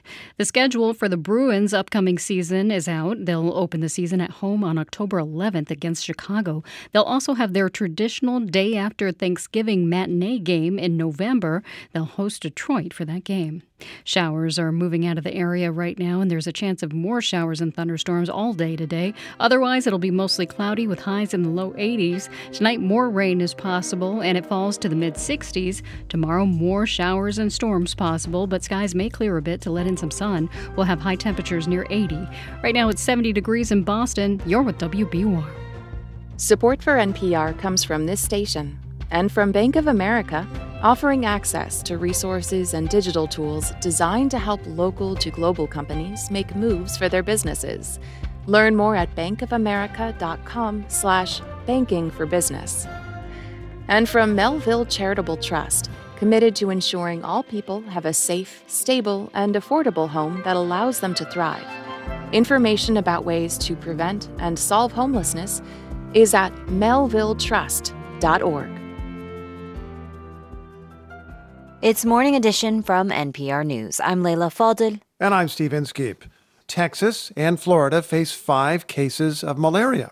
If you're thinking, wait, malaria's gone from the U.S., well, it was all but gone. Its disappearance is one of the great public health stories. Many kids learn in school how this country cut back on the mosquito-borne disease. They used insecticides and window screens and good drainage of standing water.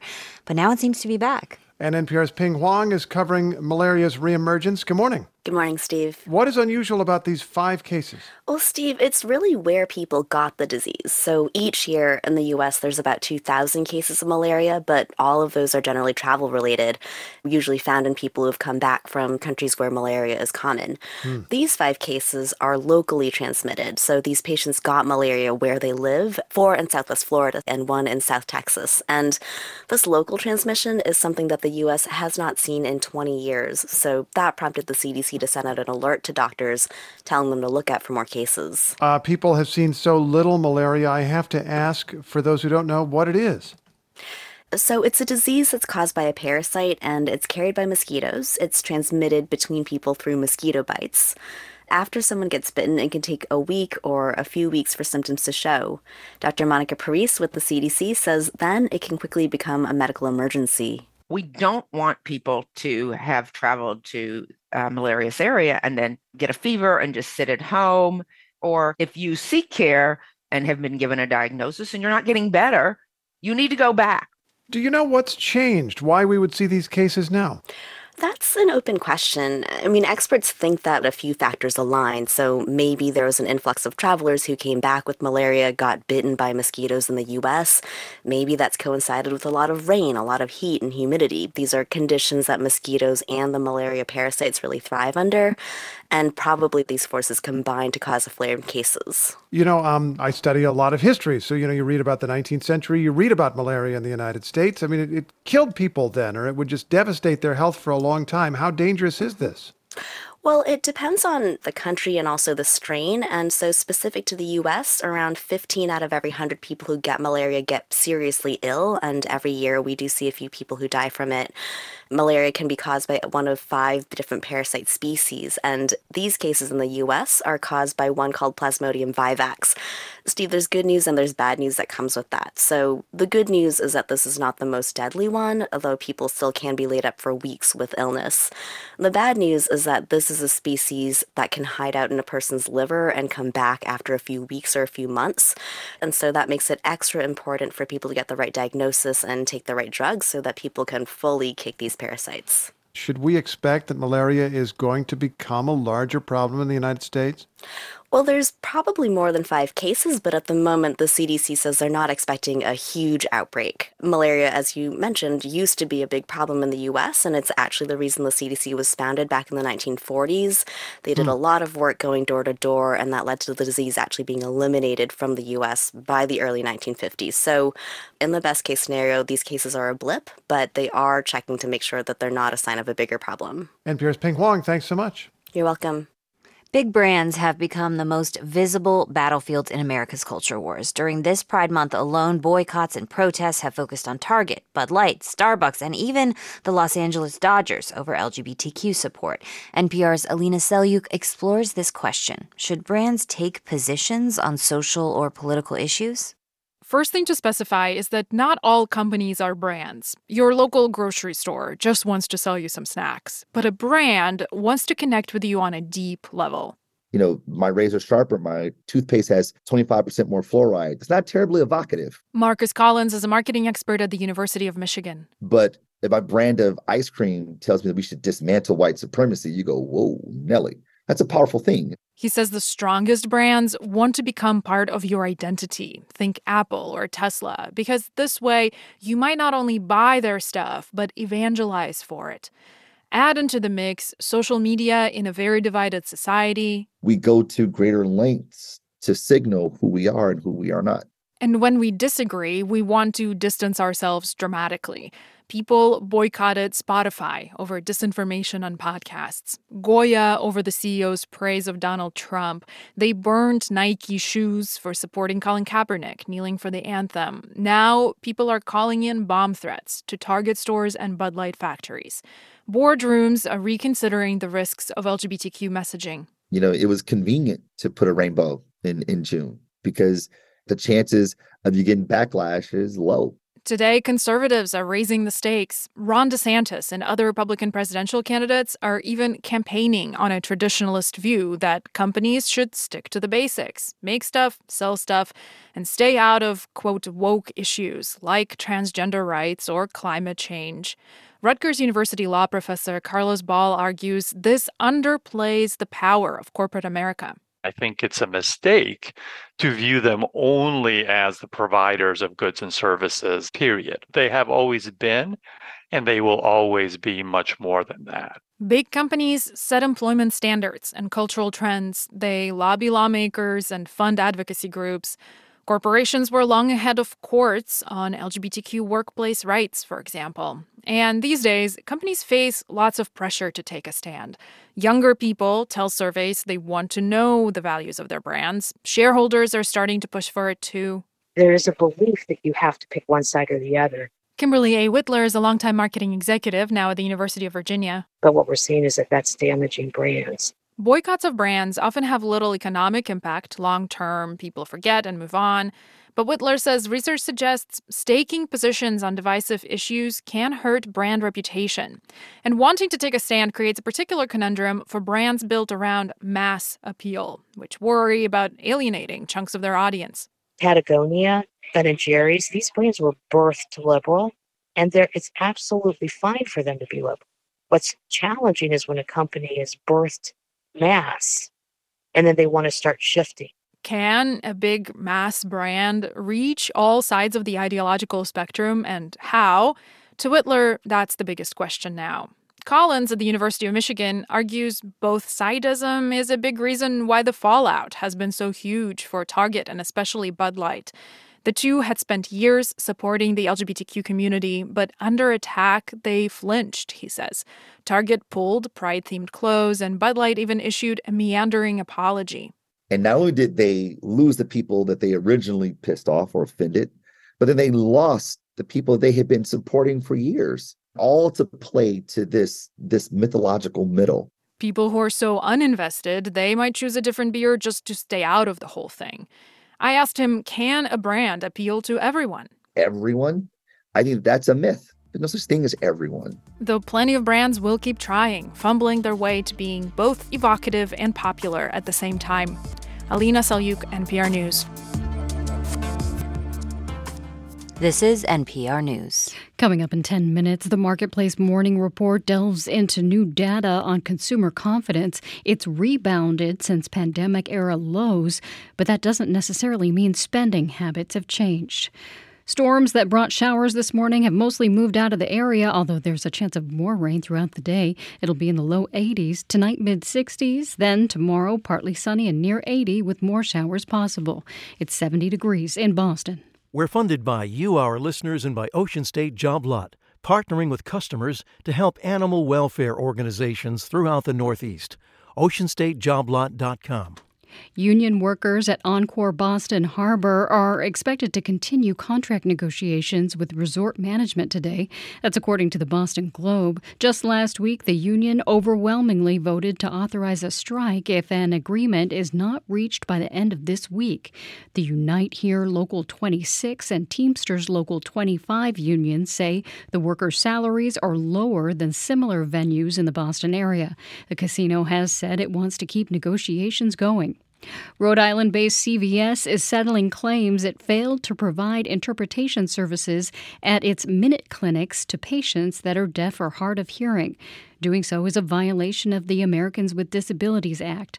The Justice Department says the company has agreed to change its policies to provide those services at all 11,000 of its locations.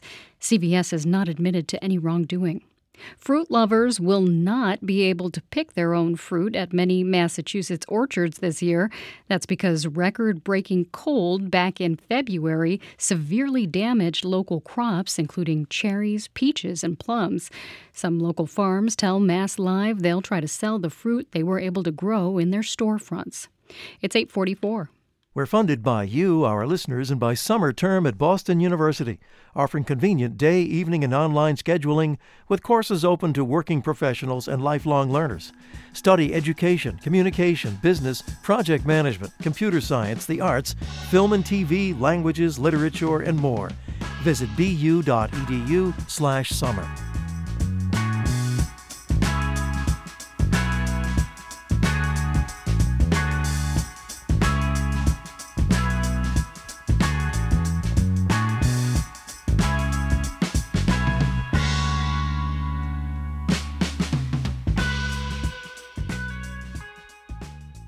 This is WBUR's Morning Edition. I'm Rupa Shenoy. Starting next week, Massachusetts residents will be able to apply for a driver's license regardless of their immigration status. The Massachusetts Budget and Policy Center estimates that under the new state law, up to 85,000 people will get their licenses by the year 2026. WBUR's Andrea Perdomo Hernandez reports that some of them are counting down the days until they can head to the registry. Driving without a valid license is a criminal offense in Massachusetts. If you're caught, police can tow your car, you can face fines, and even go to jail. I'm afraid when I drive. No, because I'm driving wrong, or no. But if the police stop me, I don't have nothing. That's Luisa, who grew up in Brazil. We're only using her first name because of her immigration status. She's lived in Massachusetts for 11 years, and she doesn't have a driver's license. Always, when I enter the car, I pray to God, say, please help me during the day because I have a son, I have a family, so please stay with me. It's a risk she takes to drive her kid to school, medical appointments, to go to church and the grocery store, basically to get around, which is why advocates called the bill to allow people like Louisa to get driver's licenses the Work and Family Mobility Act. State Senator Brendan Crichton is a North Shore Democrat who sponsored the measure. This is about road safety just as much as it's about our moral obligation to treat everyone equally. Our roads are safer if everyone is operating under the same set of rules. The law was 20 years in the making. Opponents said it would benefit people who violate immigration laws, but a majority of Massachusetts voters supported it last November, and now the new licenses are about to roll out. Here's Colleen Ogilvie from the Registry of Motor Vehicles. The licenses are going to look like any other standard driver's license that we issue today. There'll be nothing on it that differentiates it from any other license. Ogilvie says the licenses won't state a person's immigration status. Applicants will have to submit paperwork to verify their identity and that they live in Massachusetts. Immigration attorney Ivan Espinosa Madrigal, with Lawyers for Civil Rights, says one challenge is convincing people that applying for a license won't jeopardize their ability to stay in the country. They're not going to be singled out by the state or by law enforcement, and that they will be treated just like any other driver. Being treated like any other driver is what Brazilian immigrant Luisa longs for. She's preparing for the learner's permit test at an English as a second language program in Framingham. The instructor, Noah Sullivan, asks what to do if your turn signal or brake lights stop working. We studied this today. What do we use? Signals. That's right. Hand signals. Luisa says she's learned a lot more than hand signals from this class. In Brazil, for example, you can't turn right on the red. Here, you can. When I saw this, I said, oh my God, it's so different. And Luisa's getting her paperwork ready. The Registry of Motor Vehicles is preparing too. It's translating materials into 15 languages, extending hours, and adding staff to help more people get appointments. Once she gets her license, Luisa says she hopes to fulfill her dream of taking her family on a road trip. For 90.9 WBUR, I'm Andrea Perdomo Hernandez.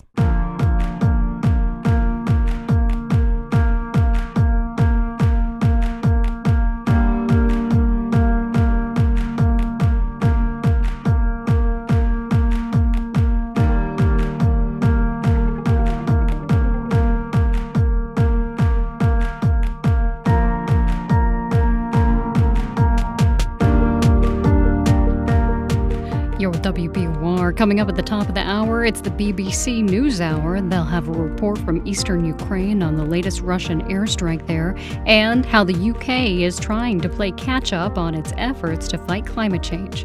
It's 8:49. We're funded by you, our listeners, and by Fort Point Arts Community, honoring artists who banded together more than 40 years ago to buy an old warehouse and form the first artist co-op building in Massachusetts.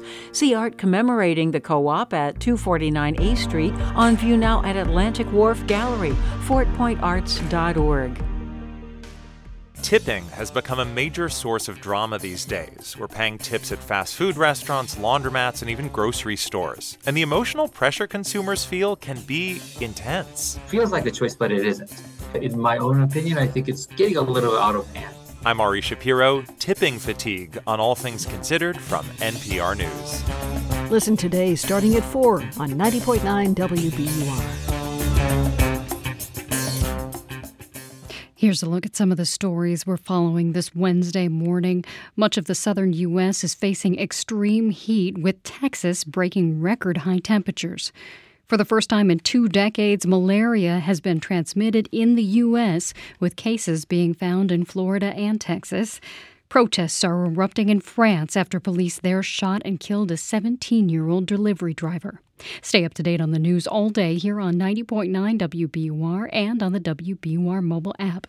WBUR supporters include the John S. and James L. Knight Foundation, helping public radio advance journalistic excellence in the digital age. Informed communities essential for healthy democracy. KnightFoundation.org. There's a chance of showers and thunderstorms throughout the day today. Otherwise, it'll be overcast and in the low 80s. Tonight it drops to the mid-60s. Then tomorrow, a little cooler with a high near 80, and more showers are possible. It's 71 degrees in Boston.